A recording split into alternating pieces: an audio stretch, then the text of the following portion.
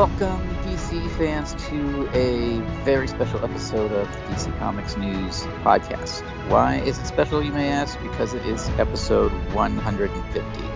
That's episode 150. I am your host, Brad Flicky, and with me today is Seth Singleton. How you doing, Seth? I'm doing well, sir. Thank you. It's a pleasure to be with you and Steve today. 150. I don't know about you, but I never thought 150 would look this good. So I'm not even worried about the age anymore. Right. Like I'm literally golden at this point in my head, right? Because that's how it's the future. Come on, Steve. How you doing, brother? Good to have you. Hey, 150. It's our birthday, and I'm happy. In a happy, good way, not in a murderous, happy Joker way. That's good to know. That is good to know. Now, before we jump into the movie news, we have a bit of sad news to report with the passing of writer and editor Brian Augustyn. Seth, I want to pass this over to you because he had a lot to do with the Flash, and I know you're a big Flash fan. So, what was your take on the story? Oh man, I swear, like there's ones that like every year there's going to be a passing. There's going to be greats that you lose. If you've ever watched the Oscar show when they get to that in memoriam section, I mean the reality of it sinks in, and it's heartbreaking because in those moments they always show the snippets of someone's work, especially if it was on screen in some way. You can see them probably at their best, a signature moment. And for me, the moment I read this, I immediately began thinking of every Flash moment. I remember the absolute joy, because my first Flash comic was number 49, where they kill off Wally West, Vandal Savage, in this thing that for me was like my first introduction to the death of a hero, followed by immediate resurrection next issue kind of thing. That was all, new to me.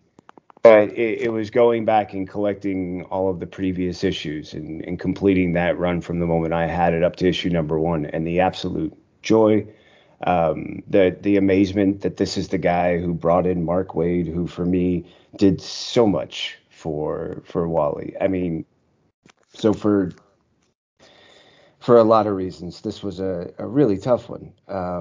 It was really hard. I get that at some point, this is something we have to accept for everyone we love and treasure. But my heart's really heavy on this one, man. I'm gonna be honest. I am grateful that if you want, you can send out a note. In fact, it's been asked by Mark Waid that you take a moment and send off a handwritten something, just so that the family can gain that sense from fans what he meant to all of us. And I hope everyone gets the chance to take advantage of that opportunity. But yeah,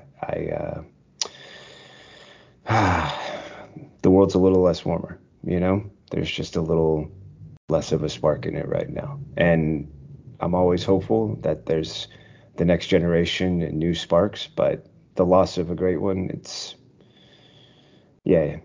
Hey, Steve, your thoughts, my friend?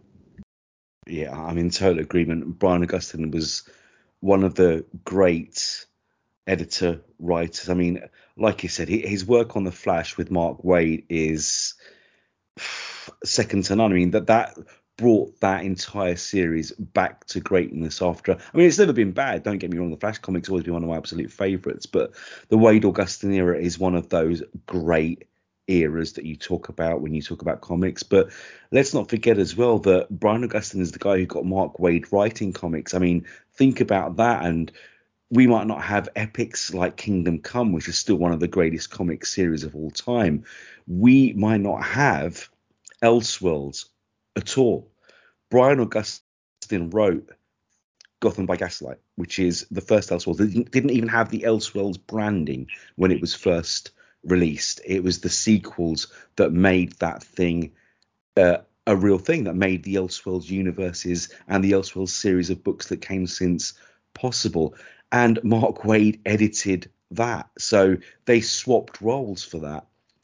Yeah, one of the great editor writers, someone who'll definitely be missed, someone whose impact on the industry will be long remembered. And thankfully, it looks like someone that the fans and the creators all loved. So, Mr. Augustyn, you'll be missed. To your friends, relatives, loved ones, colleagues, your fans will remember your work. And I pulled out Gotham by Gaslight and Master of the Future, read them again, and they're every bit as awesome now as they were when they were first released. So, yeah, very, very sad loss. Brad, your thoughts, my brother? Yeah, it's hard to follow up what you guys have already said. You're right. It's always sad. And, I recently, not that long ago, watched Gotham by Gaslight, the animated film, for the first time. And that led me to reread the comic. And I was just reminded of how great and how kind of earth-shattering it was when it came out. There had been nothing like it, and really nothing like it since.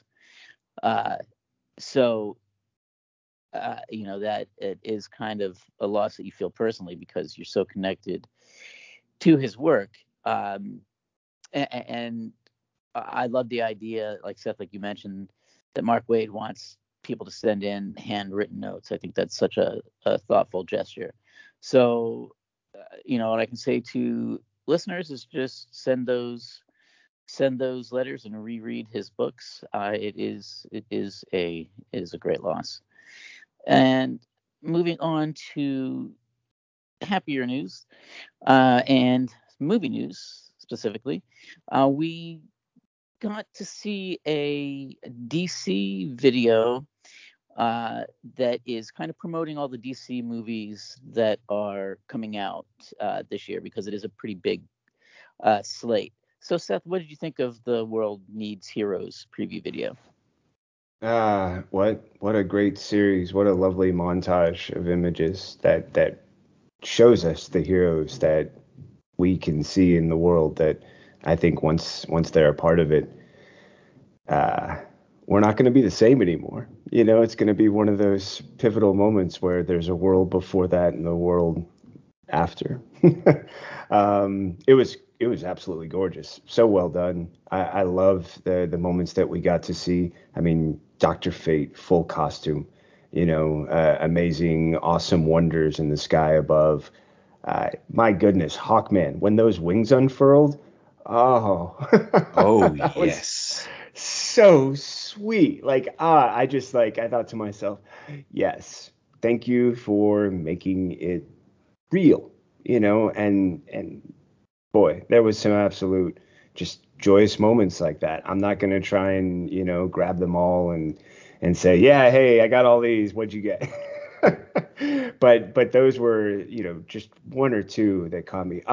And I'll let somebody else touch on it. But that moment where Black Adam's talking about what I feel is going to be like a keystone for that character, and an identity that, that people can, immediately connect with, as far as like, why do people do what they do? We know about some characters, and for those who don't know Black Adam, this was such a lovely tease to what it is he believes in, why he feels he's doing what he's doing.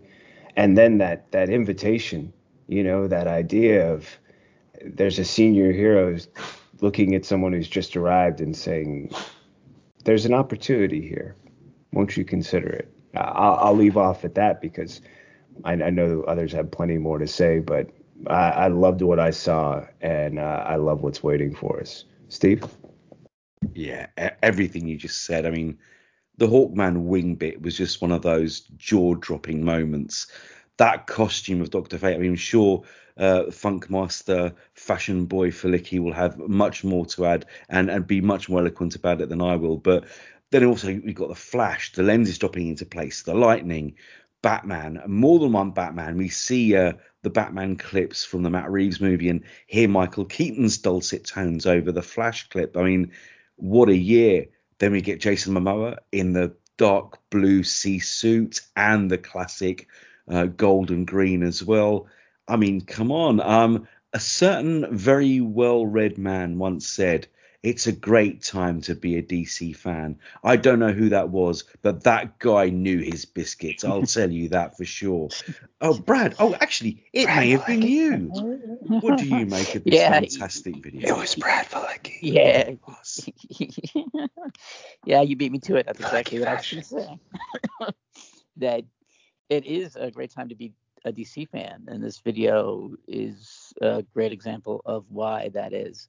Um, and as far as the flicky fashions goes, I can't complain about anything that we saw. I loved the Aquaman suit, but a highlight personally for me was seeing, Hawkman, Seth, like you said, with the wings unfurling, and Doctor Fate. Doctor Fate is a So character cool. that I think does not get the respect or notoriety that he deserves. I always felt that Doctor Fate should be one of the big major players in the DC universe, and he never quite got there. So seeing him get in that moment is great, and that just makes me um, really excited for Black Adam. But really, if I had to say which one of these films are you most excited for, I couldn't tell you because I'm so excited for all of them. They all look not only as good films, but they also look like they are really moving the idea of DC movies forward. Like DC on film is going to a whole new area this year, and I think it's going to be really, really fun to be part of that ride. I think we're in for a lot of fun, and starting off not too long, just a few weeks away from the Batman. So yeah, it is definitely a good time to be a DC fan. Continuing on with the Batman news, we got to hear the Riddler theme from the film score. Seth, what do you think of this piece of music? I loved it. I thought it was. I love the introduction. I love the build. I love that there's just this quiet, reflective tension, and through that you can get that sense of watching someone thinking very clearly, concentrating, very aware that whatever they're about to decide is important, and sort of the weight of that. And then also the feeling of that same sort of tension, but with this music in moments when a lot of careful work has gone into something, and it's about the execution, those precise details. So it brought up a lot of great ideas when you think about the Riddler. And even for those who aren't familiar, and certainly not with the version we're about to see, I think it introduces a lot of great possibilities that the movie can sort of fill in, and that later that'll be one of those things where you hear the music and instantly it's like, um, oh, I'm always thinking of the Hobbit's theme. I think it's not the in mind of hobbits, but it's just essentially like the idea of when it comes to hobbits. And as soon as I hear that really gentle, it's like I know that I see certain scenes, I capture those immediately. If I hear the Man of Steel theme song, boom, that's it. It's him kneeling down, the rocks swirling around. So I think this is going to craft that same sort of sensory memory for a lot of people, and that should be one of the great pieces to take away. I mean, come on, I think for many of us there was that great moment in Joker in the bathroom where he sort of like crafts his own theme in not only movement but music. And all right, I'm gonna leave off at that. Steve, how about you, my friend? No, I echo those sentiments wholeheartedly. You know that Michael Giacchino is just one of those composers who is probably in the very select few who could be held in the same kind of regard as giants like John Williams, where, like you said, Seth, there are certain pieces of movie music that just take you back and transport the images from the characters or the films straight into your mind's eye. Yeah, the Hobbit theme by Howard Shore absolutely takes me to Middle Earth, no doubt in my mind. John Williams Superman, well, John Williams everything, Jaws, Indiana Jones, E.T., everything that man's ever written, Harry Potter. Then you get Danny Elfman's Batman theme. Then you get, like you said, everything from The Dark Knight. But what I love about this Riddler theme is there's still a slight sense of joviality there, but then there's the coldness and the starkness and the chaos, which is really, really greatly juxtaposed with the Batman theme he released a couple of weeks back. That complete contrast of opposites where you can feel that both these themes will be linked to these characters forever from this film onwards. It's brilliant. I mean, I know Brad loves the movie score. He and I have talked about the Joker score for hours. So, yeah, Brad, what did you make of it?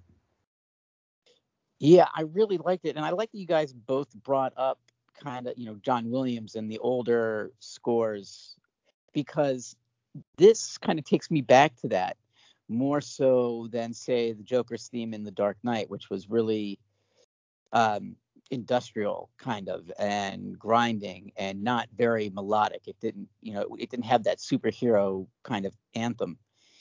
And the Joker score, that was just something on a whole different level. That was such an integral part of that movie for me personally. Absolutely. That kind of stands in its own thing. But this was really kind of cool because to me it did take me back to those more anthemic film scores. And considering how this is one of the darker versions of Batman on film that we've ever gotten, going that route is an interesting choice. I thought they might have tried to keep it more on the noisy side, so that interests me. How the score is going to affect kind of the tone of the film. So again, it's something that just makes me more excited because I'm so curious on what we're going to get with this film. And it's like every little bit of news or clip or like pieces of music that we hear, it just really piques my curiosity, and I can't wait. And keeping on with the Batman news, we got a look at some character posters. Seth, what do you think of these character posters? Okay, so there comes a fun moment with this where you're like, all right, so I'm going to try and describe this thing that I'm seeing. And in the process, without maybe having the context, what are you going to take away from what I'm offering to this? I sort of get the sense that this is almost like so before there was Facebook, the website, Facebook used to be a profile on somebody, right? And sometimes they also would call it, I think they still do, like a baseball card. And this almost feels like if the Riddler had like a baseball card collection and he's just sort of going through it and like stamp notation, and from that you could just see this spread out in front. And for me, I almost feel like that fits as this like idea that I immediately came with, because also I could see him, sort of personifying each one of these characters, and as well as himself as a character, like seeing yourself as part of this play or narrative. And that was kind of a fun way to think about it, because I was in a chat with somebody not too long ago, and I was like, hey, man, you got to remember what so many people say. In the majority of occasions, people believe they're the hero of their story. They see themselves as righting a wrong, solving an injustice. And for me, this was just sort of a really fun glimpse into it.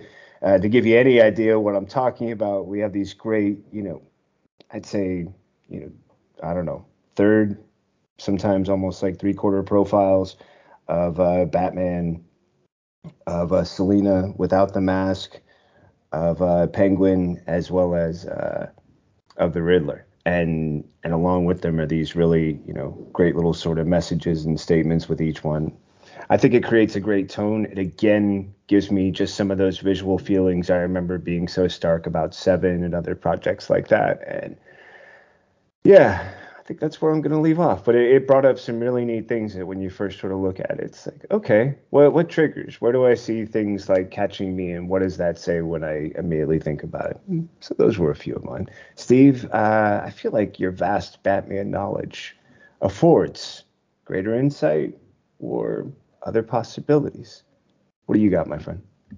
Well, the first two emotions that came to my head when I saw these posters was love and want. They're stark, they're sharp, they're in your face, they're gorgeous. But this whole marketing machine that's being built for this release, like I said in previous episodes, is like nothing since Batman 89, where that movie took over the entire world. This film looks like it's doing the same thing. I mean, I don't know if you guys have had the same like billboards and bus shelter posters and things like that, where the poster for the Batman, if you shine a flashlight over it, there's hidden messages, like encoded messages from the Riddler to Batman and vice versa, that you can only see when you look at the poster from certain angles or if you shine a light on them.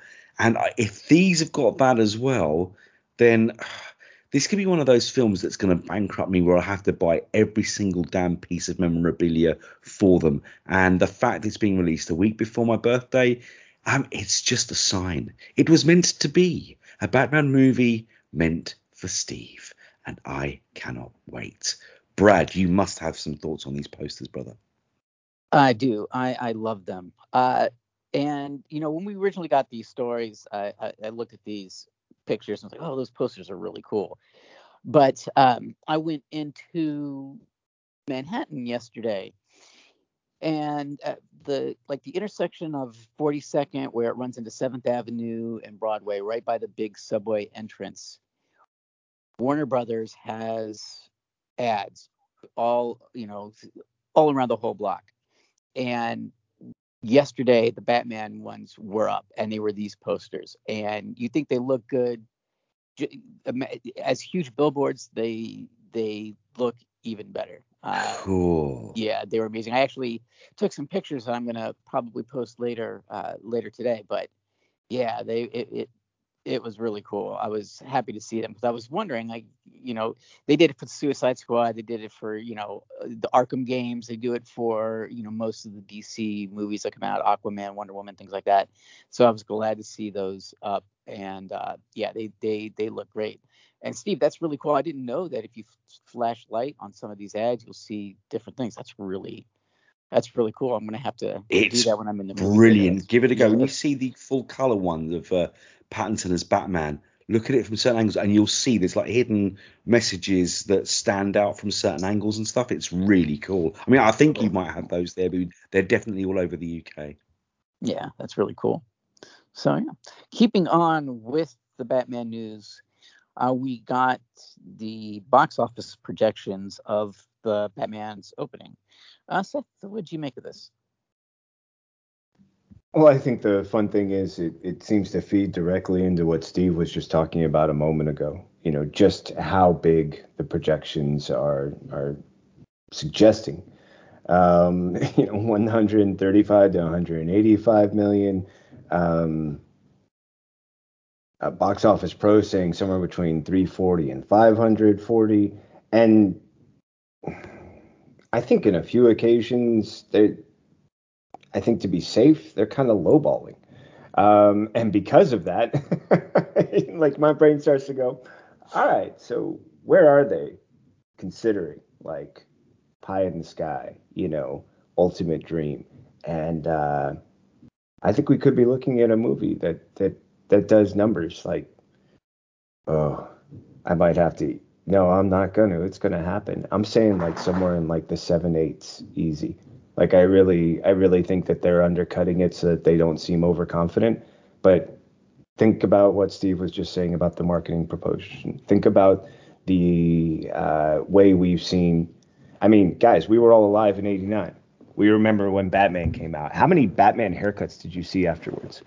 How many different forms of Batman theme merchandise were available from the moment it came out for like I mean, it was like the summer was increasingly frenetic. How about that? So with that, I just sort of chuckle because I feel like these are amazing, suggestions, but I also feel that they're erring on the side, and I think this is going to be big.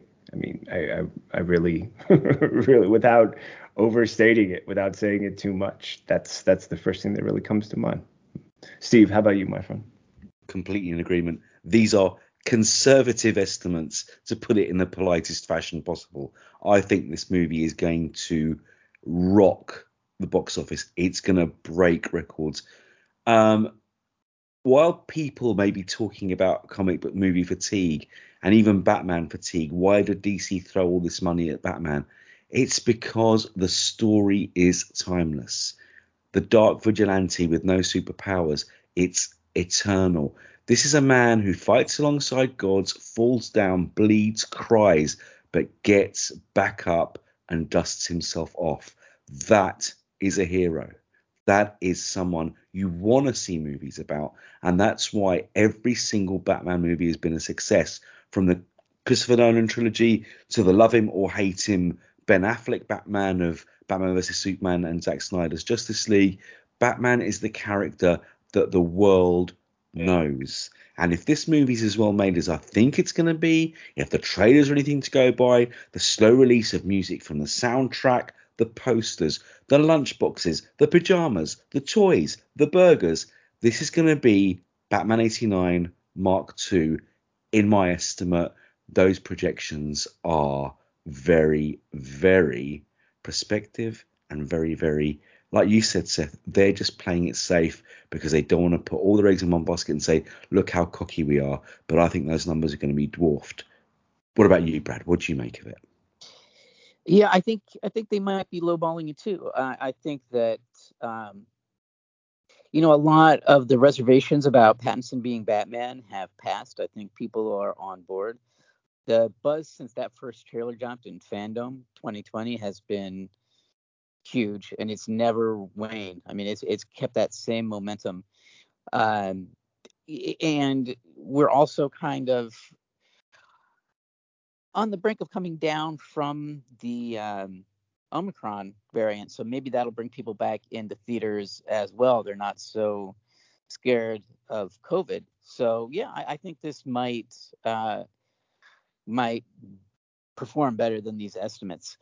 And what's going to be interesting to me is not even the first weekend, but how word of mouth spreads and how it keeps going week to week.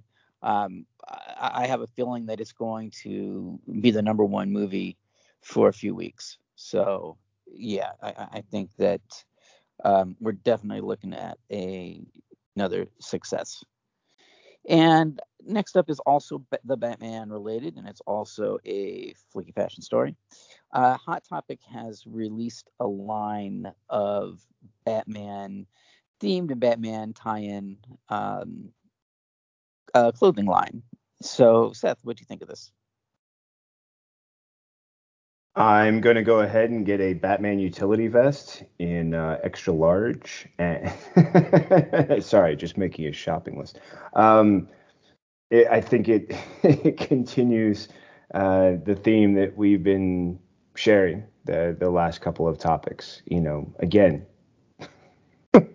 when have you seen this extensive? Like when have you seen so much? And I think the fashion ideas are great. I love that we get some suggestions there in the first image at the top, and I like the descriptions. I also like that when we were clicking on the link, you can go ahead and check out the hoodie versions too. Um, you know, you're gonna find something you like. I'm fairly certain, and everything from jogger pants to button up, it's fairly impressive. Just I'm kind of just wondering now, like where else will this show up? What if there's a Hot Topic line and who knows? Maybe there's a line in a brand that's more fashionable, but I'm not fashionable enough to know what that is. But I mean, sky's the limit. Maybe like an Hermes or something. I don't know. Hey, what can I say? Steve, what do you think, my friend? It's insane. I mean, I am probably the least fashionable human being on earth, but some of this stuff just looks damn cool. And it's not just Hot Topic, it's EMP, it's Hot Wheels, it's Lego, it's like every brand you could imagine. I mean, the fact that there was a Lanvin catwalk with Batman related stuff earlier this year, Funko You name it, every single massive brand on earth has got something coming out related to this movie. Kids, backpacks, like I said, lunchboxes, pajamas, you name it, there's something out there. Makeup, there's lines of makeup. I'm excited as hell. I need more black t-shirts. My wife will tell you otherwise, but what does she know? Black is the new black. Brad will back me up on this. This topic on our news list is called the Flicky Fashions topic. Brad, tell me I'm right, sir. You are absolutely absolutely right. Uh, I dig that leather jacket. And Seth, like you were saying, that utility vest was cool. And Steve, like you were saying, it's not just Hot Topic.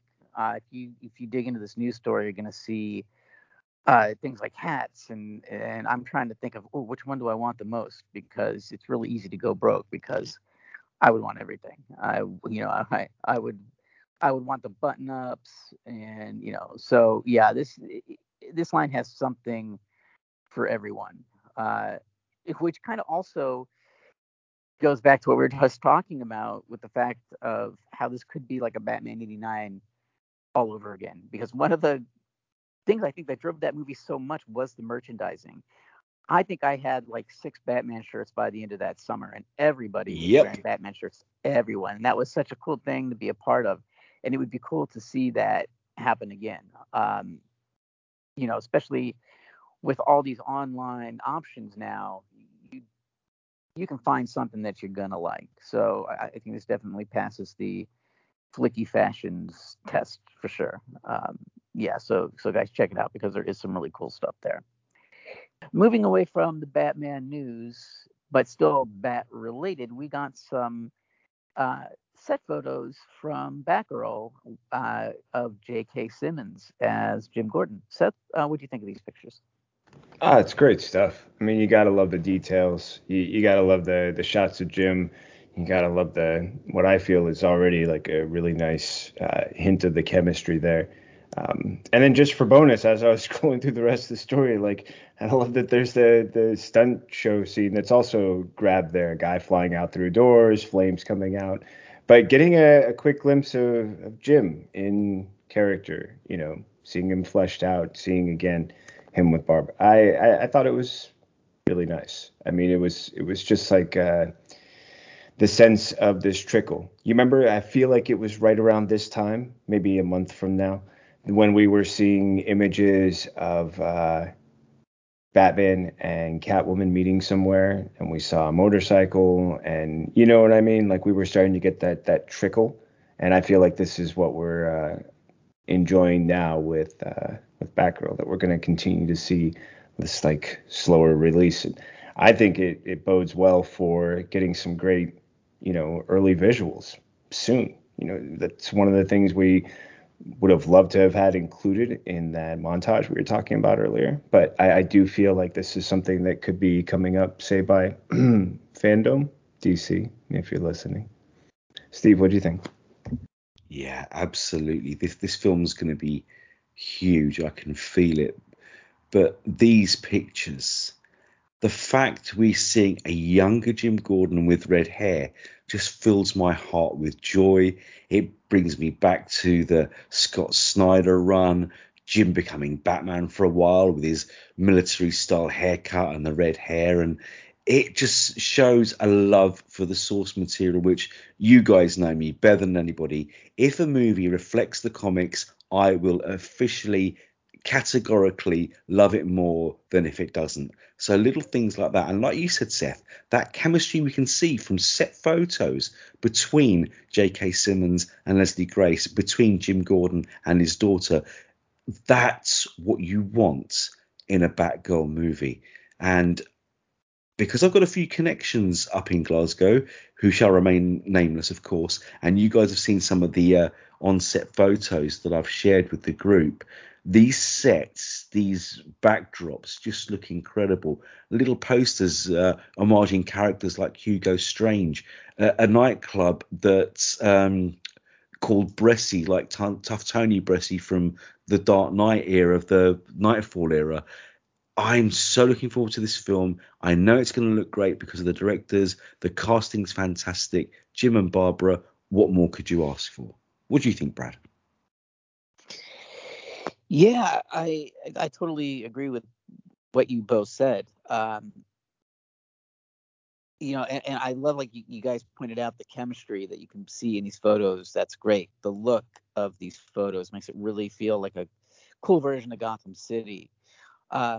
But Steve, I think you really hit on something when you said that when a movie goes into that source material, that's when you kind of like it the best. And that's what I've loved about seeing this production come together, is all the little hints from the comics that we're getting. And it's fun to watch this come together because it is going to be definitely influenced by the comics.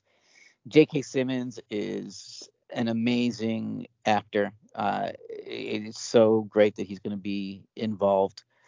He's always bringing his A game, so you know you're going to get a good Gordon. So yeah, I am totally on board and excited for this for sure. And up next, still Batman related in a way, there have been some rumors about a Joker 2 script. Seth, what do you think of this? I'm really intrigued by it, to be honest. I, you know, I wondered at the end of the first one what would compel the continuation of the story or a precursor to the story. I think that might be a little less likely, but if there was something that follows, what's the value? I really think that the importance behind the first movie was, showing us the transformation of a person, showing them in all of the places that are, important to understanding the character as much as is possible. And then through that, the transformation of them through these kind of final steps.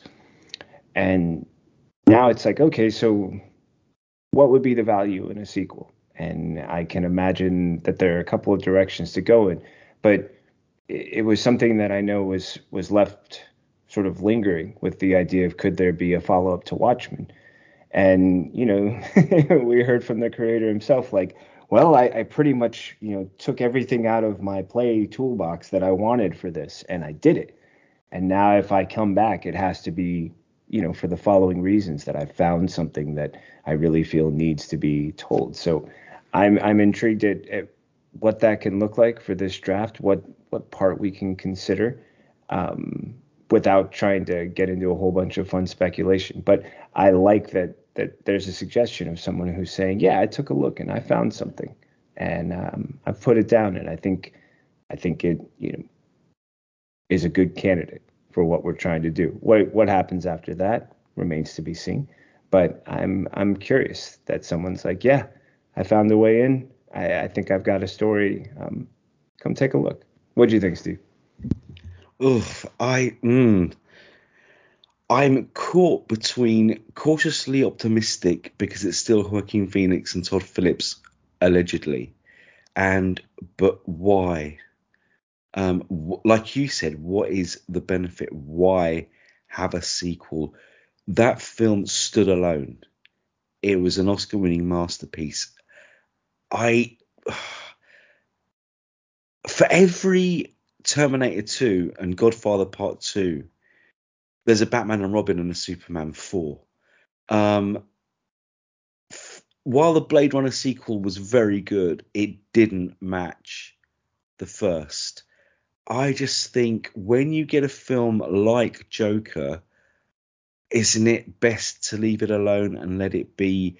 Are you going to cheapen the original by making a lackluster sequel just for the hell of it, just for the box office? Or are they going to try and recapture some of that magic? And if they do, great. But I just don't know. Sometimes a film should be left well enough alone. But I'm going to stay cautiously optimistic. That's all I can really say about it. What about you, Brad? Oh, Steve, you like jumped into my mind. Talk about hive mind. I feel the exact same way, and I'm not dodging the story here, but with Joker, it was such this one-time event almost. I mean, this was a film with something to say. This wasn't your typical superhero movie or supervillain movie in this case. But if you keep on going, you could dilute that and turn it into something that is, I hesitate to word the use cliche, but something that we've seen before. And the first Joker was not that. Yeah. So you have to tread very lightly. But Steve, like you said, I'm cautiously optimistic as well because it is the same crew and they put so much into the first one. I don't think they would return just for the paycheck. I think they would have to have a story to tell. And as this production starts coming together and we start seeing footage, we'll be able to tell, I think, really quick if this is something that should exist or if this was just a cash in. But luckily, I think the team behind it has enough credibility that they just wouldn't put their name on something that was going to be a cash in and garbage. So I will be cautiously optimistic as well. And we also, kind of keeping in the theme of DC promoting their whole slate of films this year, we got some posters for the Lunar New Year that are promoting The Flash, Black Adam, and the Batman. Seth, what did you think of these? Oh, these are smoochy. These are so good. I mean, just like wonderful, delicious. It's pretty awesome, man. I mean, if you can get your hands on one, I'll happily compensate. I'll happily, contact whoever I need to get one of these. The Flash one wins it for me. Two hands, got the platter, nothing spilling, got the bowl of soup. I immediately got hungry. I'm hungry right now looking at it again. Like, oh man. But I love that the Batman starts us off with a great tone, and from there you just get to enjoy some really great art, wonderful theme, and how cute are Super Pets? Oh, I'll let others describe that. Yeah, Steve, how about you, my friend? These things are gorgeous. I love the aesthetic, color, the layout, what they're doing, how they're acting, their faces, their postures, their demeanor. Absolutely beautiful. And with the whole Lunar New Year thing and the release of the special edition Monkey King comic book with a similar packaging, I just love this whole theme, this whole look. It makes me want to be in Chinatown eating dim sum and noodles. It just makes me happy. It just puts a smile on my face. It's the kind of promotion, the kind of activity that makes you think, well, damn, I love being a comics fan. Why? Take a look at this stuff. If this doesn't put a smile on your face, you do not have a heart, sir. No, love it. Absolutely love it. What about you, Brad? Yeah, I love the color scheme. I love the poses. I love everything about it. And I like that they included Crypto from the Super Pets. Yeah, these are really cool. And it made me kind of want to reread the first issue of Monkey Prince because it did feel like that special cover that they had, the Lunar New Year cover. Such a cool idea. I loved everything about it for sure. And with that, we are going to take a quick break to hear from some sponsors, and we'll be coming back with some TV and streaming news, so stick around. This is Seth Singleton from DC Comics News, here to tell you about the Spinner Rack. Each and every week, DC Comics publishes so many great books, it can be hard to decide where to invest your time and money. And that's where the Spinner Rack comes in. The Spinner Rack is my honest attempt to rate, review, score the top 5 books from DC Comics each and every week. How can you listen? It's easy. All you have to do is go to your favorite platform, subscribe to DC Comics News Podcasts, and wait for the new episode to load up. Join me each and every week as I sift through the best from DC Comics and pick my top 5 books. Can't wait to share them with you and to hear your scores when you share them with us, right here on the DC Comics News Podcast.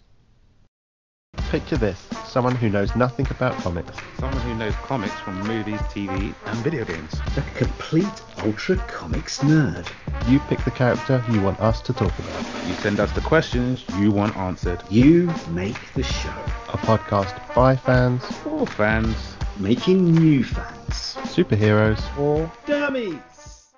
Part of the Comics in Motion podcast network. Welcome back to episode 150 of the DC Comics News Podcast. We talk movie news, and now we're moving on to TV and streaming. And first up, we hear that Gotham Knights gets a pilot order at the CW. Seth, what do you think of this? I think it's a lot of fun. I love the description. I love that there's plenty of vagary. There's all sorts of possibility. And I love that this is yet another, example of how it can fill in the questions that we're, going to be asking that are raised by this description with examples from comics, or consider just how much this could be testing how far the Omniverse can really go as far as crafting whole new stories, characters, legacies, but built around these ideas we already know. Everything from the rebellious adopted son to fugitives. I think this story holds a lot of great potential just in those suggestions, and how much of it hews to what we already know from comics, and how much of it builds its own amazing identity on its own. This shows a lot of promise and potential. I'm curious to see all the directions it's going to keep revealing to us. Steve, how about you? I was sold with Rebellious Adopted Son. I mean, what? Adopted for a start, so it's not Damien. Rebellious? Surely that screams 2 words to all 3 of us. Jason Todd. If we've got a new Red Hood, if we've got a Gotham Knights led by that dude, I'm automatically intrigued and invested. So every season of Batwoman's got better. This is going to be by the same team. It's got the same name as a video game, which is going to get gamers involved, even if it's not related to the game itself. So Gotham City, Gotham Knights, Rebellious Sons, I'm all in. What about you, Brad? Yeah, I'm into, and like you guys brought up, the rebellious son, adopted son thing is a really cool prospect. And what angles are they going to use? And is it going to be Jason Todd? That seems very, very cool. The possibilities are endless, and this just shows just the kind of magic of the whole Batman world and those characters. There's so many ways to interpret them, and people just can't get enough. You can't get enough Batman. Steve, you talked about, kind of superhero movie fatigue, but Batman is kind of immune to that. You could reboot Batman in some way every year, and there would still be a huge core audience that just loves the Batman and those characters that are associated. So I think that this is just another example of all the ways to tell a story in Gotham and with the Bat characters. So, I can't wait for this. And as a gamer, I can't wait for the game, whether it's related or not. So, it seems like, man, I hope this gets picked up for a series, but I have a feeling that it will. Moving on to our next bit of TV streaming news. The Flash finally is introducing the Cobalt Blue Rick Crosnett Eddie Thawne as our biggest Flash fan. Seth, what did you make of this? Oh, this is good.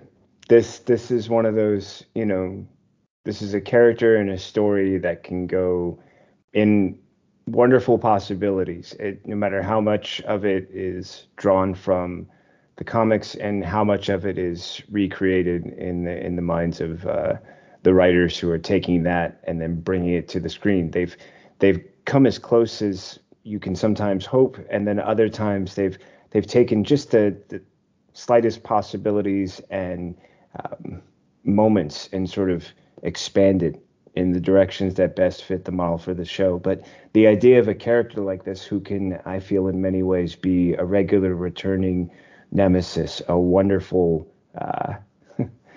a wonderful reminder for me just of what I remember from the comics, what I remember of a certain Blue Flash from the mid 90s. There's just a lot for me to enjoy about this, and how it comes out in the show is going to be awesome. But I'm also just wondering, does this mean perhaps a senior Flash appearing sometimes soon again? Because every time he does, looks amazing. Every time I just want a tiny bit more. And I feel like Cobalt Blue can really kickstart some great stuff for Flash and Flash fans as well. Steve, how about you, my friend? Everything you just said. Yeah, so many memories, so many great comics, and a good actor returning, someone we've not seen since the early seasons. Flash seems to be building and building and building. The fact it's going to surpass Arrow and go into 9 seasons is huge. But that's probably because this series has been loved almost universally since its inception. And bringing characters like Impulse and Nora, and now, hopefully, if this is true, Cobalt Blue into the mix will mean that this series could run, pardon the pun, for even more years to come. So, yeah, Godspeed. Oh, another Flash pun. What am I doing with my life? Brad, what do you make of it?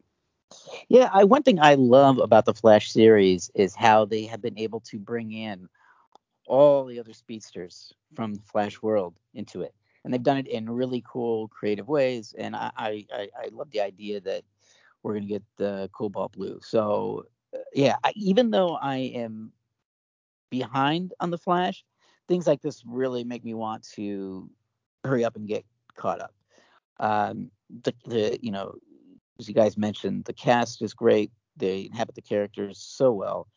And it's kind of surpassed Arrow now as it moves into 9 seasons. So, yeah, I think it could have, 10 more seasons. Who knows? But yeah, I'm happy to see Cobalt Blue come into the mix.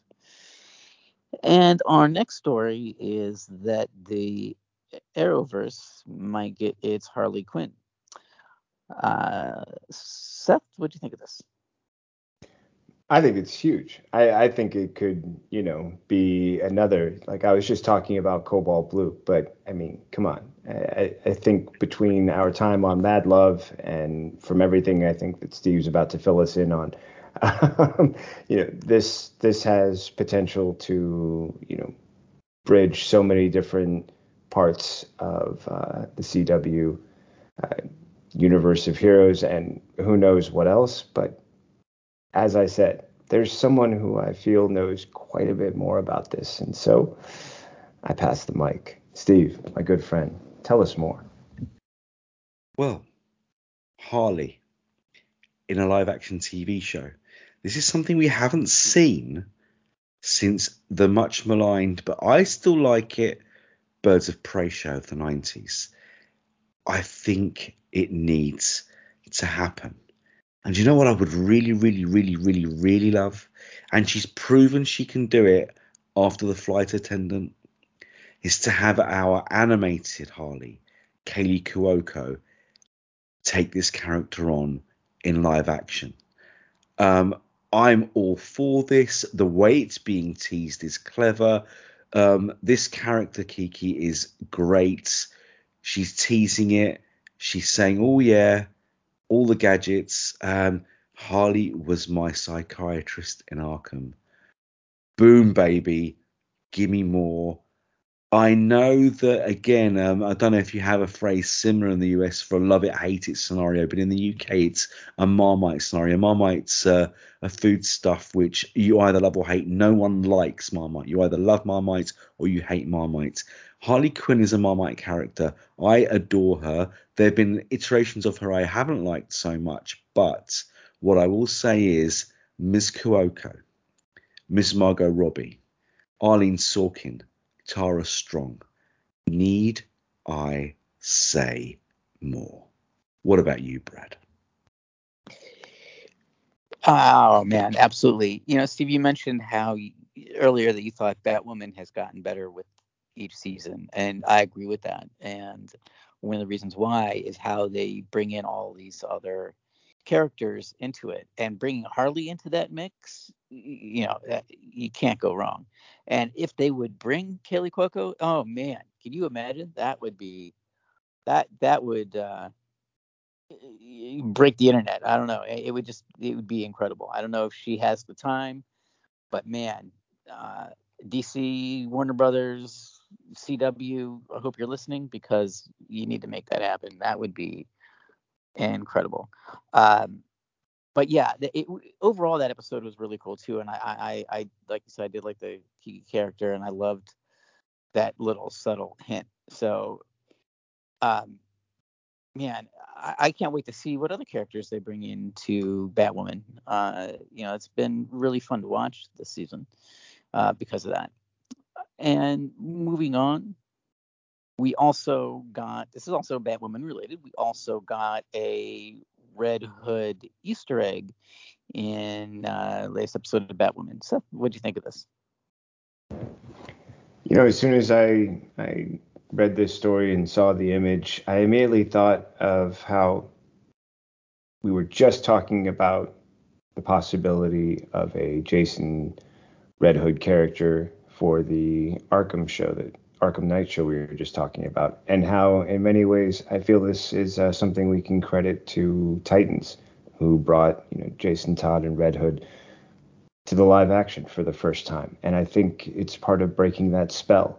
Can you do that in a way that fans will believe? And I feel the Titan series did so well that now it's something we can consider for the Arkham Knights, and I love that it's something that has possibility, or at least the story is embedded in the Batwoman universe. So I love the suggestion behind that for all the things that, well, that we can look forward to. So I feel like Easter eggs often have intention, and this one I feel has some great suggestion behind it too. Steve, how about you?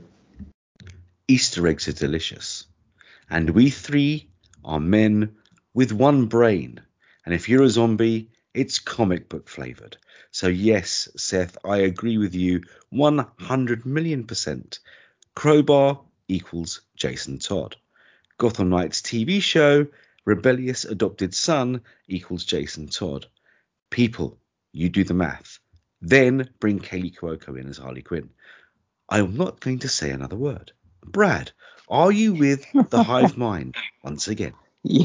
Yes, absolutely. There's no way that was not uh, an Easter egg to Jason Todd. And I'm just going to go back to what I said before, which is that one thing that I've really liked about the Batwoman show is how they bring on all these other Batman characters. So, or I should say Gotham characters into it. So, uh, yeah, maybe we will get Jason Todd in flashbacks, or he's still alive. I mean, the possibilities are endless, which is also something that I've said about the Batman, Batman stories in general this episode. So not only is it a good time to be a DC fan, and Steve, you can attest to this, it's a great time to be a Batman fan. Batman. For sure. So, yeah, I'm just completely open to what this show shows us at this point. Um, I think personally, Batwoman is my favorite CW DC show of the moment.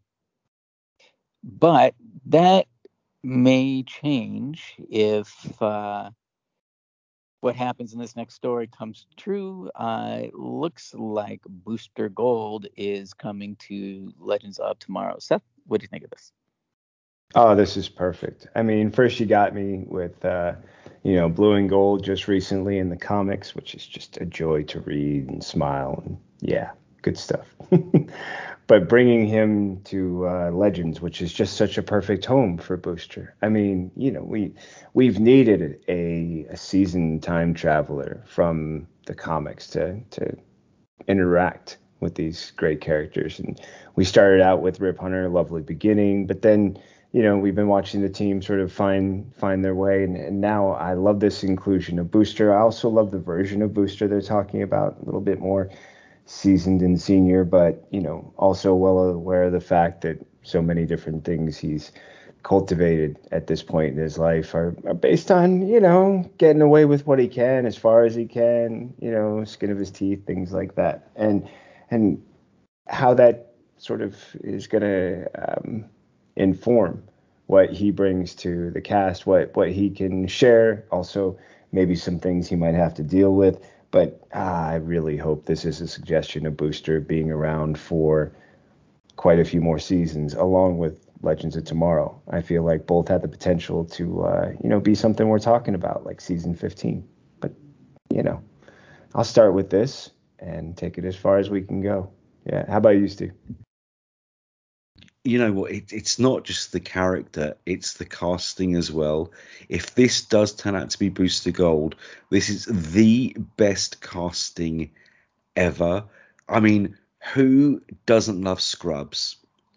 And I love what the article says, that if they do that, then we know who they need to cast as Ted Kord, don't we? Oh yeah, I'm there.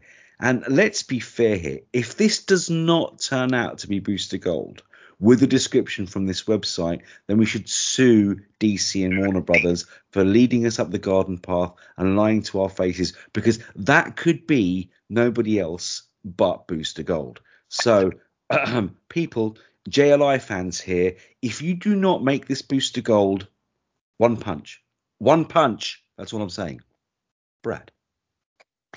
Oh man, hive mind tonight.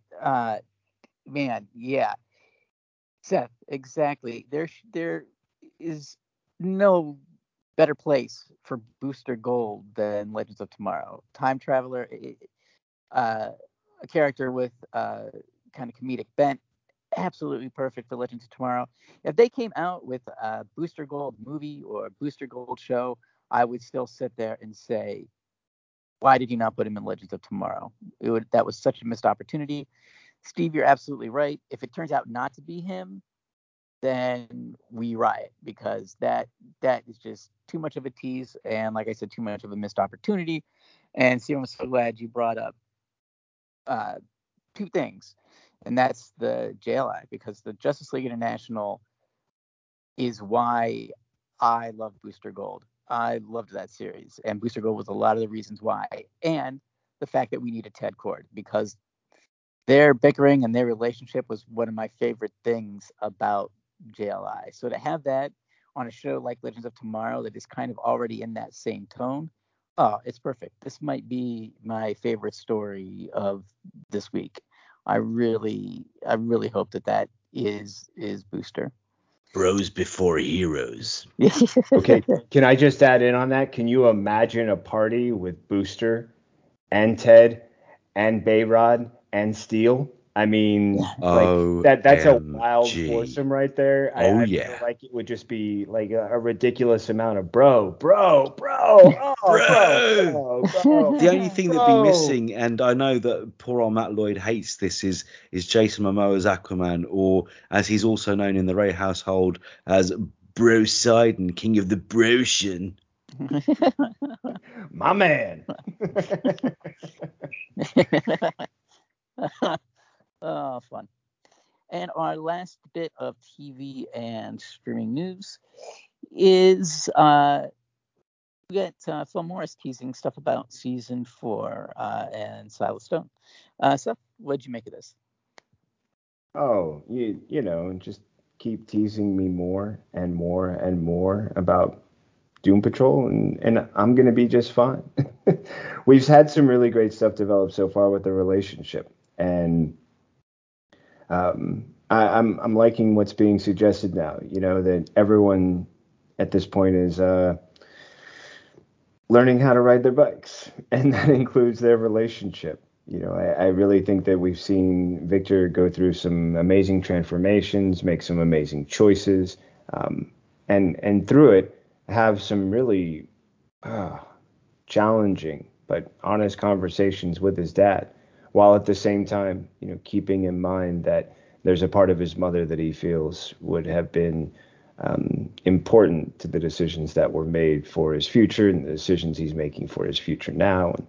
And I think the fact that they're going to continue what this discovery can include for them, the more they explore, the more they're willing to share their vulnerabilities. And I like this suggestion.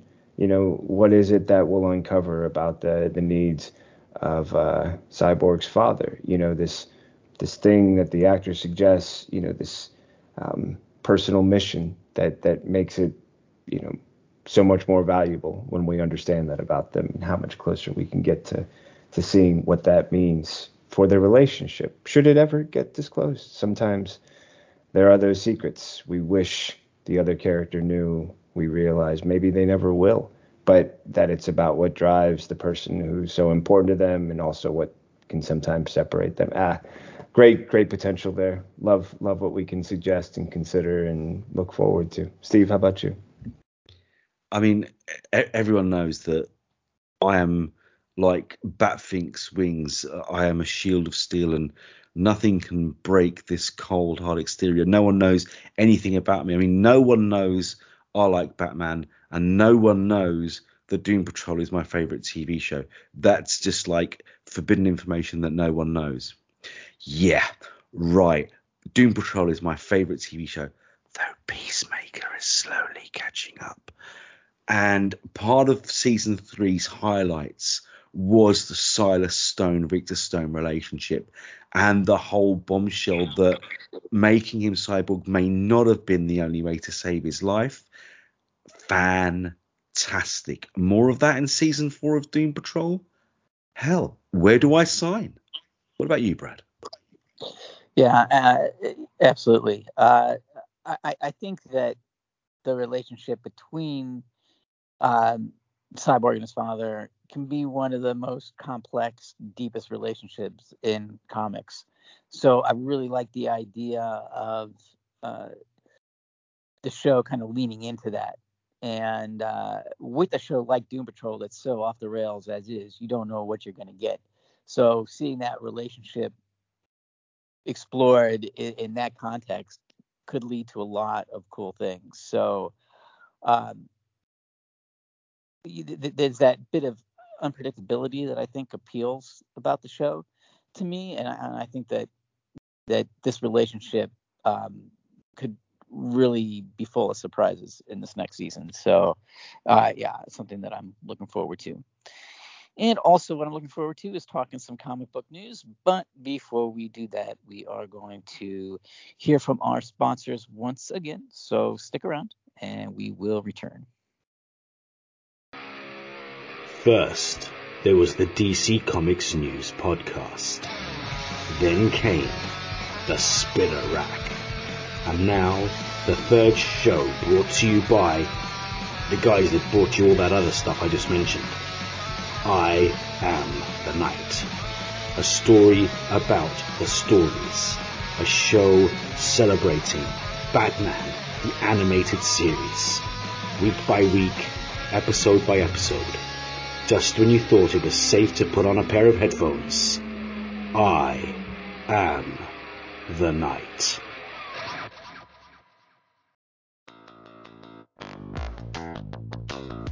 Hello listeners, this is Tony Farina from DC Comics News and an occasional guest on Comics in Motion. I'm pleased to announce a new show called Indie Comics Spotlight.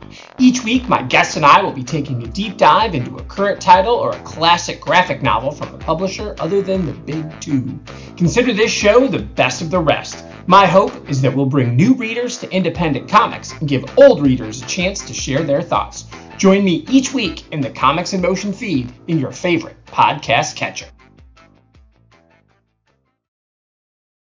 Why, hello there.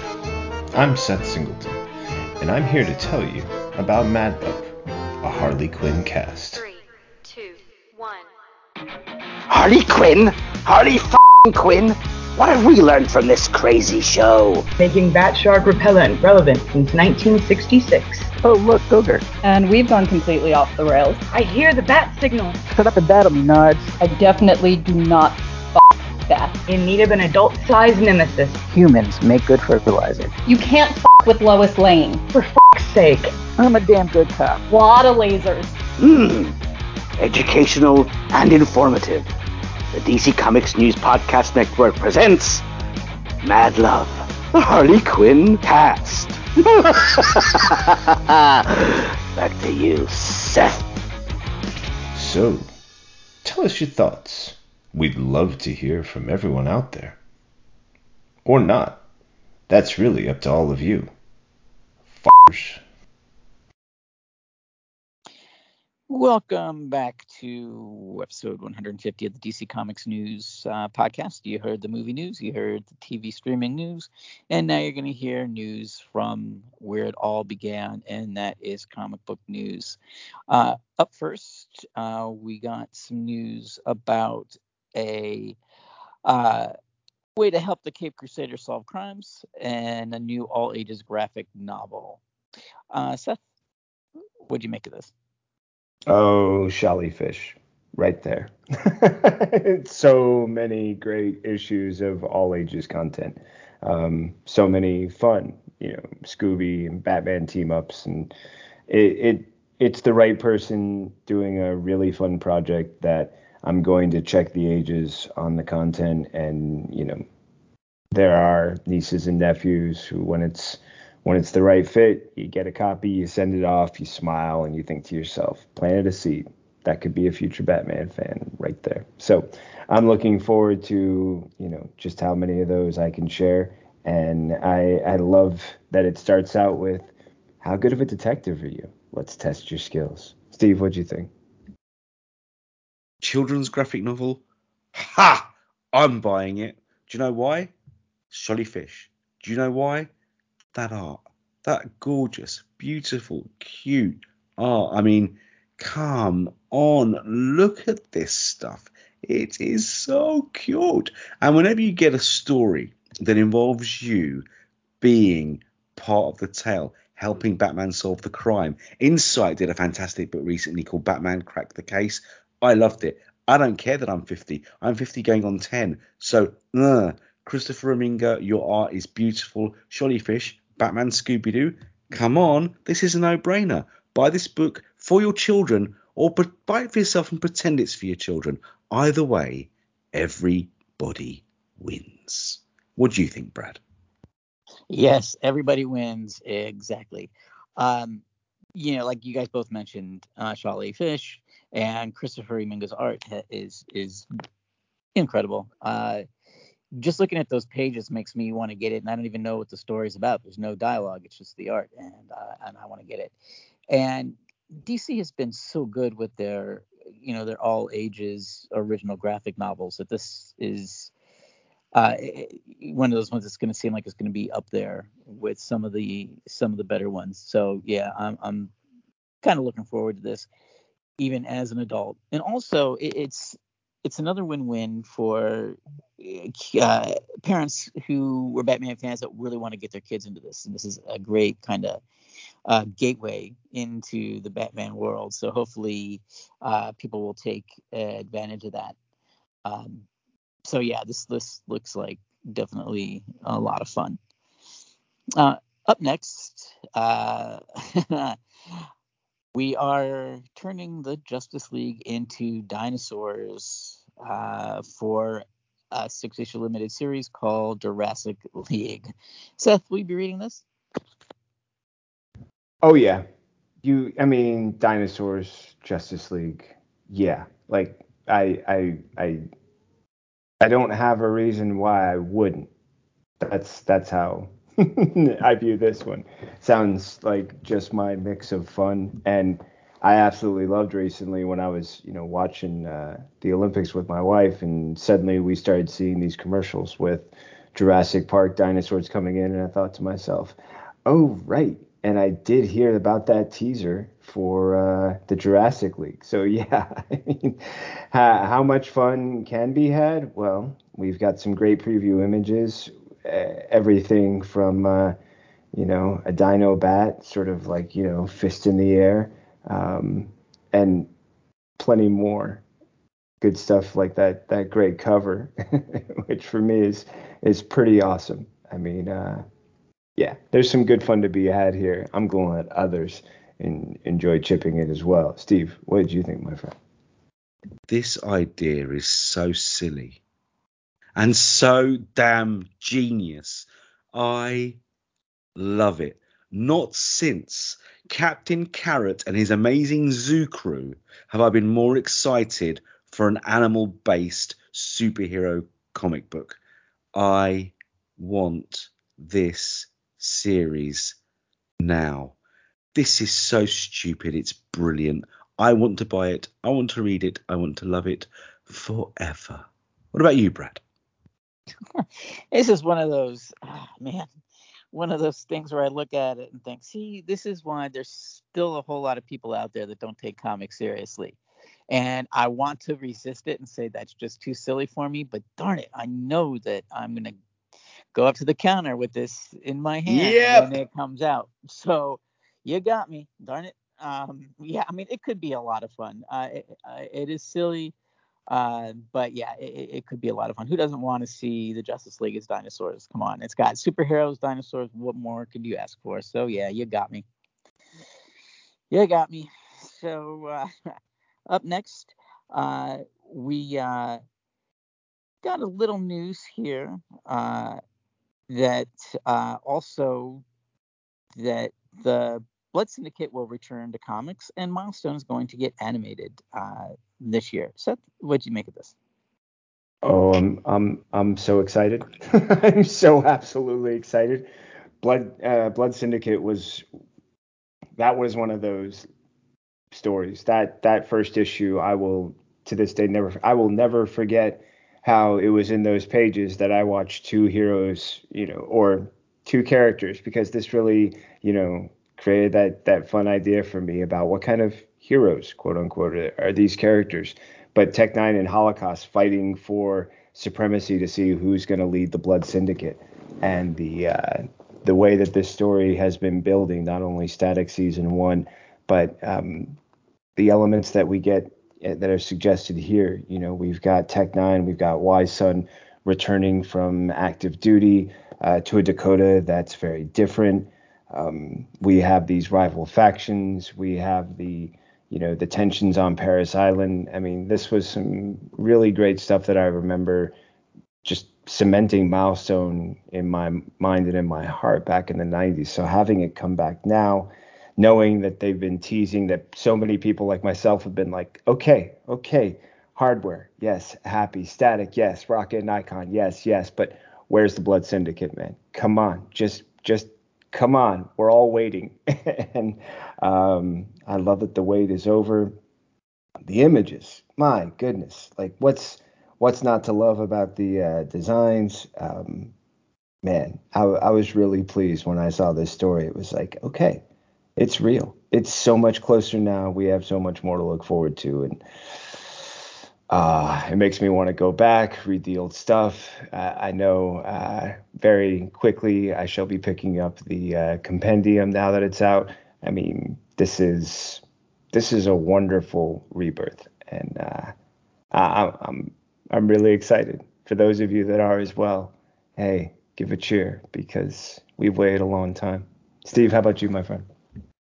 I can't top that, because that mirrors my sentiments exactly. I mean, you and I were both there for the original Milestone, and it was great. So when I heard they were bringing it back, I got really, really happy. But then I heard, oh, they're rebooting it, they're changing it, they're modernizing it. Why? Why would you do this? But why? Because, whenever something like that happens, oftentimes you'll get Charlie's Angels, which was virtually nothing like the TV show, or the Starsky and Hutch movie, which is virtually nothing like the TV show. But this new Milestone loved, honored, homaged, and bowed to the original Milestone, but 21st centuried it. This was Battlestar Galactica compared to the 70s Battlestar Galactica. Well, actually, no, the original Milestone was way better than the 70s Battlestar Galactica, which was awful. But you know what I mean. Careful now. No, yeah, the new Battlestar Galactica. But man, what we were missing was Blood Syndicate. If this means that finally we're going to get the universe we've all been craving since Milestone came back, just colour me happy. I am just one big smiling fanboy right now, and bring it on. I'm ready. What about you, Brad? Yeah, I'm super excited for this because for me, my introduction to a lot of the Milestone characters, as much as I knew about the legacy, was through these new series, and I've loved them all, and it does seem to be building to something, and it looks like this is going to reveal all that. So I'm super excited about that. And Seth, like you mentioned, the now that the compendium's out, I think I actually found a decent price. I might actually pull the trigger and order it today. But it's going to be fun, catching up with the compendium to all that stuff that I hadn't read before and all this new stuff, and then having this Blood Syndicate. Yeah, I'm down. I'm excited. I think that even if Milestone had just debuted with these new series, it would still have an incredible amount of impact, and people would still be excited. So yeah, this is something that I'm definitely going to be picking up when it comes out. And we also got an interview with the people behind the Trial of the Amazons crossover for the Wonder Woman books that's coming out. Seth, what do you think of this?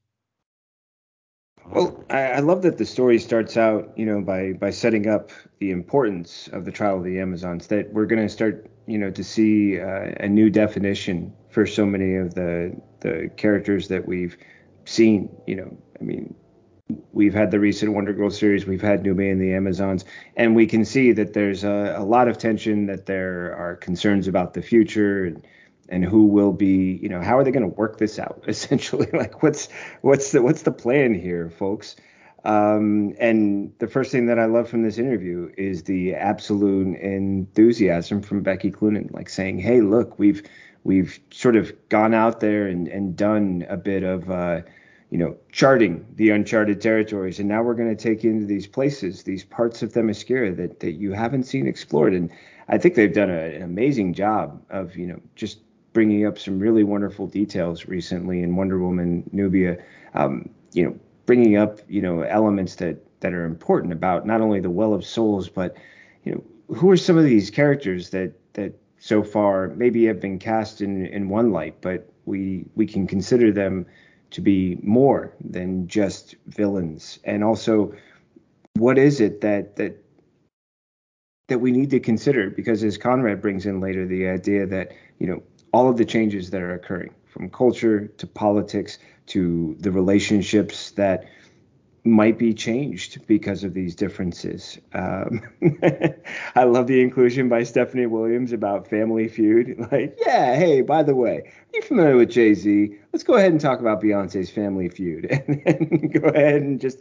give you a little bit of context there. And I feel like this is something that, as they suggest, they've been talking about it since 2021. They've been, building up some great things. And I've really enjoyed that recently they've had new characters join Themyscira through the Well of Souls, and that they've introduced, what it means to be part of Themyscira, that it's not just that there was this one time period these women came to the island, that through the Well of Souls, women who have been wronged in, a previous life have an opportunity for a rebirth, and what that's like from the past life to their new life, the choices they have about being part of Themyscira or finding. I think this series is going to continue what that exploration has already begun, take it even further. I also think that there's some great suggestions about how important these characters are going to be and how invested we're going to become. And these are all a lot of really great things I'm looking forward to. Steve, how about you? Oh, absolutely. I've been craving a Wonder Woman epic and a crossover, because when was the last time, honestly, we had one? And since the Rebirth, since Death Metal, since Becky Cloonan and Michael Conrad took over the main Wonder Woman book, since Joelle Jones and Yara Flor, being a Wonder Woman fan now is probably the coolest and best time ever to be a Wonder Woman fan. I got the March 1st books from DC on Thursday. I've read Trial of the Amazons 1. Boy, oh boy, oh boy, this is cool stuff. And like you said, Seth, the whole Well of Souls, the whole women who've been mistreated throughout eternity, ending up on Paradise Island and being part of that sisterhood. This whole epic legacy of the Amazons, it's genius. It's brilliant. It's epic storytelling, which you cannot find anywhere else but in comics. And I love it. Brad, what do you make of it?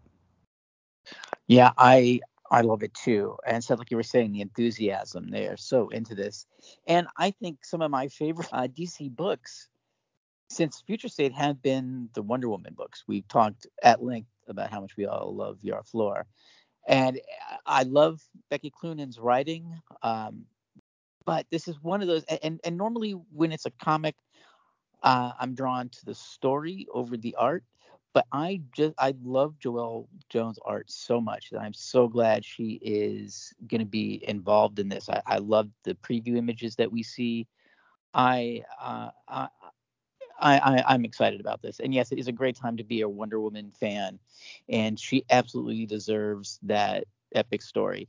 And I think maybe the character's as popular as she's ever been, certainly within the past, 20 years or so. So now is the time to have a really amazing Wonder Woman epic. So yeah, I'm definitely looking forward to this, and it's really cool to see that the creative teams are really into it too, and enthusiastic and passionate about it. And we also got a look at Shadow War Zone 1, a cover that pays tributes to an iconic Marvel X-Men cover. Seth, what do you think of this? I loved it. As soon as I saw it, I was like, Days of Futures Past. Like at that moment, I was like, hey, Days of Future Past. Oh, and then just, reading through it, like, hey, you are right. Not bad, buddy. It was a really nice touch. I love the aesthetic. I love the two Deathstrokes impose, and I'm curious a little bit more now, just about where Shadow War Zone is going to be taking us. And man, I mean, I'm always encouraged when you've got Joshua Williamson telling a story, and I'm curious to see where he's going to take us with this one. Steve, what did you think? At this moment in time, if DC just decided to let Ram V, Tom Taylor, and Joshua Williamson just run DC Comics, I'd be up for that.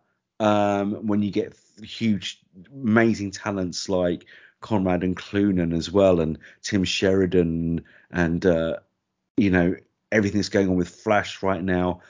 Wow, these comics are awesome. Massive events, Trial of the Amazons, Shadows of the Bat, the upcoming Death of the Justice League and Dark Crisis.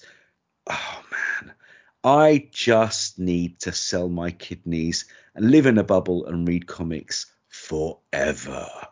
Brad, I mean, you got to agree with that, right? Yeah, I wish I could clone myself where I could just have a clone of myself that can just read comics and stay up to date all day, because there's just so much cool stuff going on. And DC's really given Joshua Williamson like the keys to the castle. I mean, he's just rewriting DC Universe in his kind of own image, and it's kind of been amazing to watch. And this looks like it's going to be a really cool crossover series, and that cover is really fun too. I mean, that cover is so iconic that just brings you right back to that issue of X-Men. It's just been used so many times with these characters. With Deathstroke, I think it really works. So this is yet another one. It's like, and I'm not just saying this because it's the DC podcast, but DC is really hitting it out of the park with their comics over the past over the past few years. So this is another one to add to that list. And our last bit of comic book news does bring to mind something that Steve just brought up, and that is we got some information about the next big crisis come on our way, Dark Crisis. Seth, what do you think of this? I think this is going to be really fun. I mean, there was some speculation about, okay, so what is the intention behind having Death of the Justice League upcoming? And we now know that there's a purpose behind it, which Williamson is behind. So again, Steve, as you mentioned, I am completely with you. Like, yes, he is one of those pillars right now where I'm like, yeah, you want to be part of just, building all the things we want to love and will love in DC Comics. Go right ahead. Go right on ahead. You keep those keys. We'll get another copy made. Like, do whatever you want for as long as you want. And with Dark Crisis, we've also got the great connection to the Great Darkness story that we've had going on. I'm intrigued by what this story is, suggesting about the villain and, a character who made such an impression back with Crisis on Infinite Earth, and now, clearly going in a different direction with this storyline. But even when it was first announced, one of the first things I remember was how important it was to say, what this is about, what this, story intends to do, what it wants to celebrate and to remind and share. And I think those are great things that fans who have been around for a long time and new fans coming in who can, find this a great way to bridge them to all the stories we love talking about over the past 30, 40 years. It's going to be a great celebration, and it can do so many things. And I'm looking forward to all the things it will, just based on what we know so far about Joshua Williams and all the great talent he pulls together when he's like, look, got this great idea. Who wants to have some fun? And I'm looking forward to. How about you, Steve? Yeah, absolutely. I mean, whether if you're a writer or podcaster for DC Comics News and you're talking about Mr. Rayner, or you're a DC Comics fan and you're talking about Mr. Williamson, right now, in Josh, we trust. So take the key to the kingdom. Give us the stories we crave. Revisit legendary tales that we still talk about today, like Crisis on Infinite Earths, like 52, like Infinite Crisis, and bump up the momentum, bump up the action, update them with legacy characters, take DC into the future. Dude, you've already got my money. Take it right now. What about you, Brad? One of my fondness, if you want to say fondness, but one of my better memories from the height of COVID in 2020 was over the course of a few days reading Doomsday Clock, the Heroes in Crisis, and Flash Forward, and seeing how all those kind of threads wove together was so much fun. That's one of the reasons why I love comics, is the way they bring all those things together. And Steve, you brought up Infinite Crisis, and Infinite Crisis kind of gets forgotten a little bit, but that was how they led up to Infinite Crisis was some of my favorite DC storytelling in the past 20 years. How they led up to that with the little Easter eggs in other series, and seeing it all come together was really, really fun. And they had the 4 limited series before even Infinite Crisis 1 came out. And this is doing something similar. It's bringing all those threads from all these different series and things that have going on the past few years, Infinite Frontier and things that are going on in maybe in the Flash series and things like that. And it's just going to be really cool to see that all come together, and how they're planting the seeds now with the Death of the Justice League and how they're going to have the free comic book day. This is one of the things like this are the reason why I read comics. It's fun to watch these big events come together, and not just as a cash in, but because it's a really cool story. And this seems like it's going to have all of that. So yeah, I'm absolutely on board. And they're bringing back Pariah from Crisis. I can't wait. It's going to be epic. And we have one more bit of news in the other category. We also learned that we're going to have a little bit of a delay on the Suicide Squad game. Seth, what do you make of this? I mean, no one likes delays.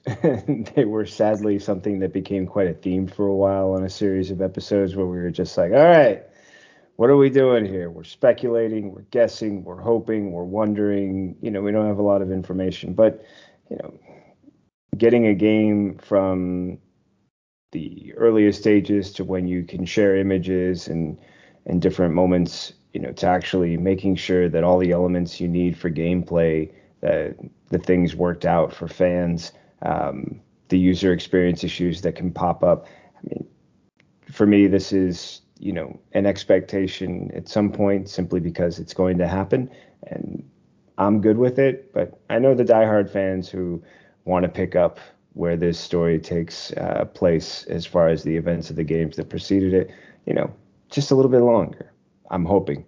And, good things come and all that. Steve, how about you, my friend? Absolutely.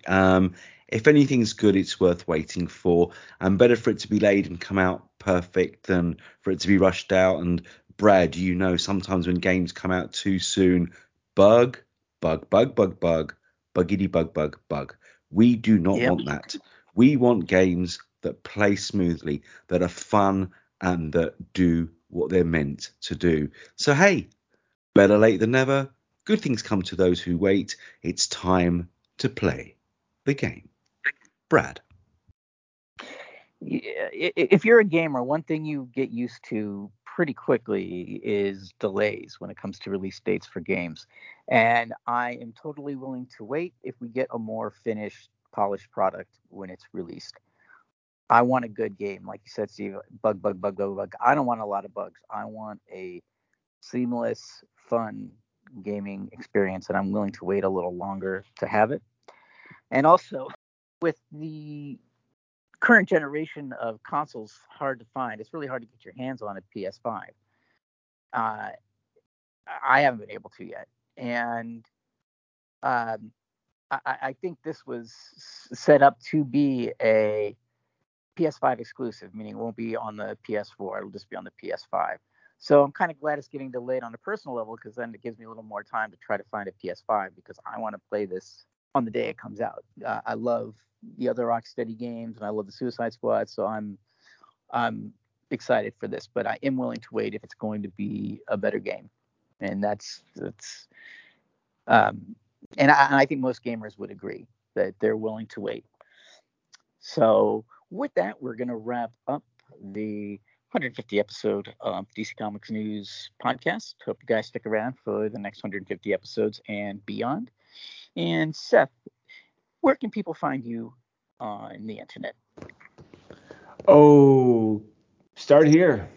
DC Comics News Weekly Podcast. Find me hanging out with the best, the brightest, the boldest, and the 150th.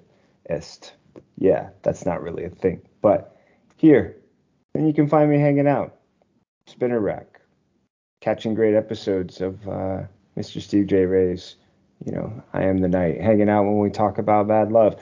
Pretty much here. And then you crafty internet sleuths, you'll find me. My name is Seth. My last name is Singleton. I've seen you do it. Plus, secretly, I think you have a lot of fun. So enjoy the hunt. Steve, where can they find you, my friend? Right here, like you said. If you read DC Comics News or listen to the DC Comics News shows, you're bound to trip over me some way or another. If you don't, type Steve J. Ray or Fantastic Universes into any search engine you like, and you will have no choice but to trip over me like a sleeping policeman, like a speed bump on the road. I will be there in your path, talking or writing about nerdy comic book stuff. So do that. And talk to me on Twitter at elstevo, EL_STEEVO, and you'll fall over me all over again. But hey, I fell for you a long time ago, so it's about time you return the compliment. Brad, where can the multiverse find you? Oh, you can find me writing news and reviews at DCComicsNews.com. You can find me on the Mad Love Harley Quinn podcast, part of the DC Comics News podcast network, as is I Am the Night and the Spinner Rack. And you can follow me on Twitter at FlickyB1. And as far as DC Comics News, you can find us wherever you find your podcasts, Stitcher, Apple Podcasts, Spotify, wherever you may look, we'll be there. So check us out. And we're going to wrap it up by saying something that everybody should be doing, and that is to read more comics. And Brad, Seth, Joshua, Kelly, Kendra, I love you, and thank you for making the last 150 episodes magical. You are my comic book family. Have a good week, everybody.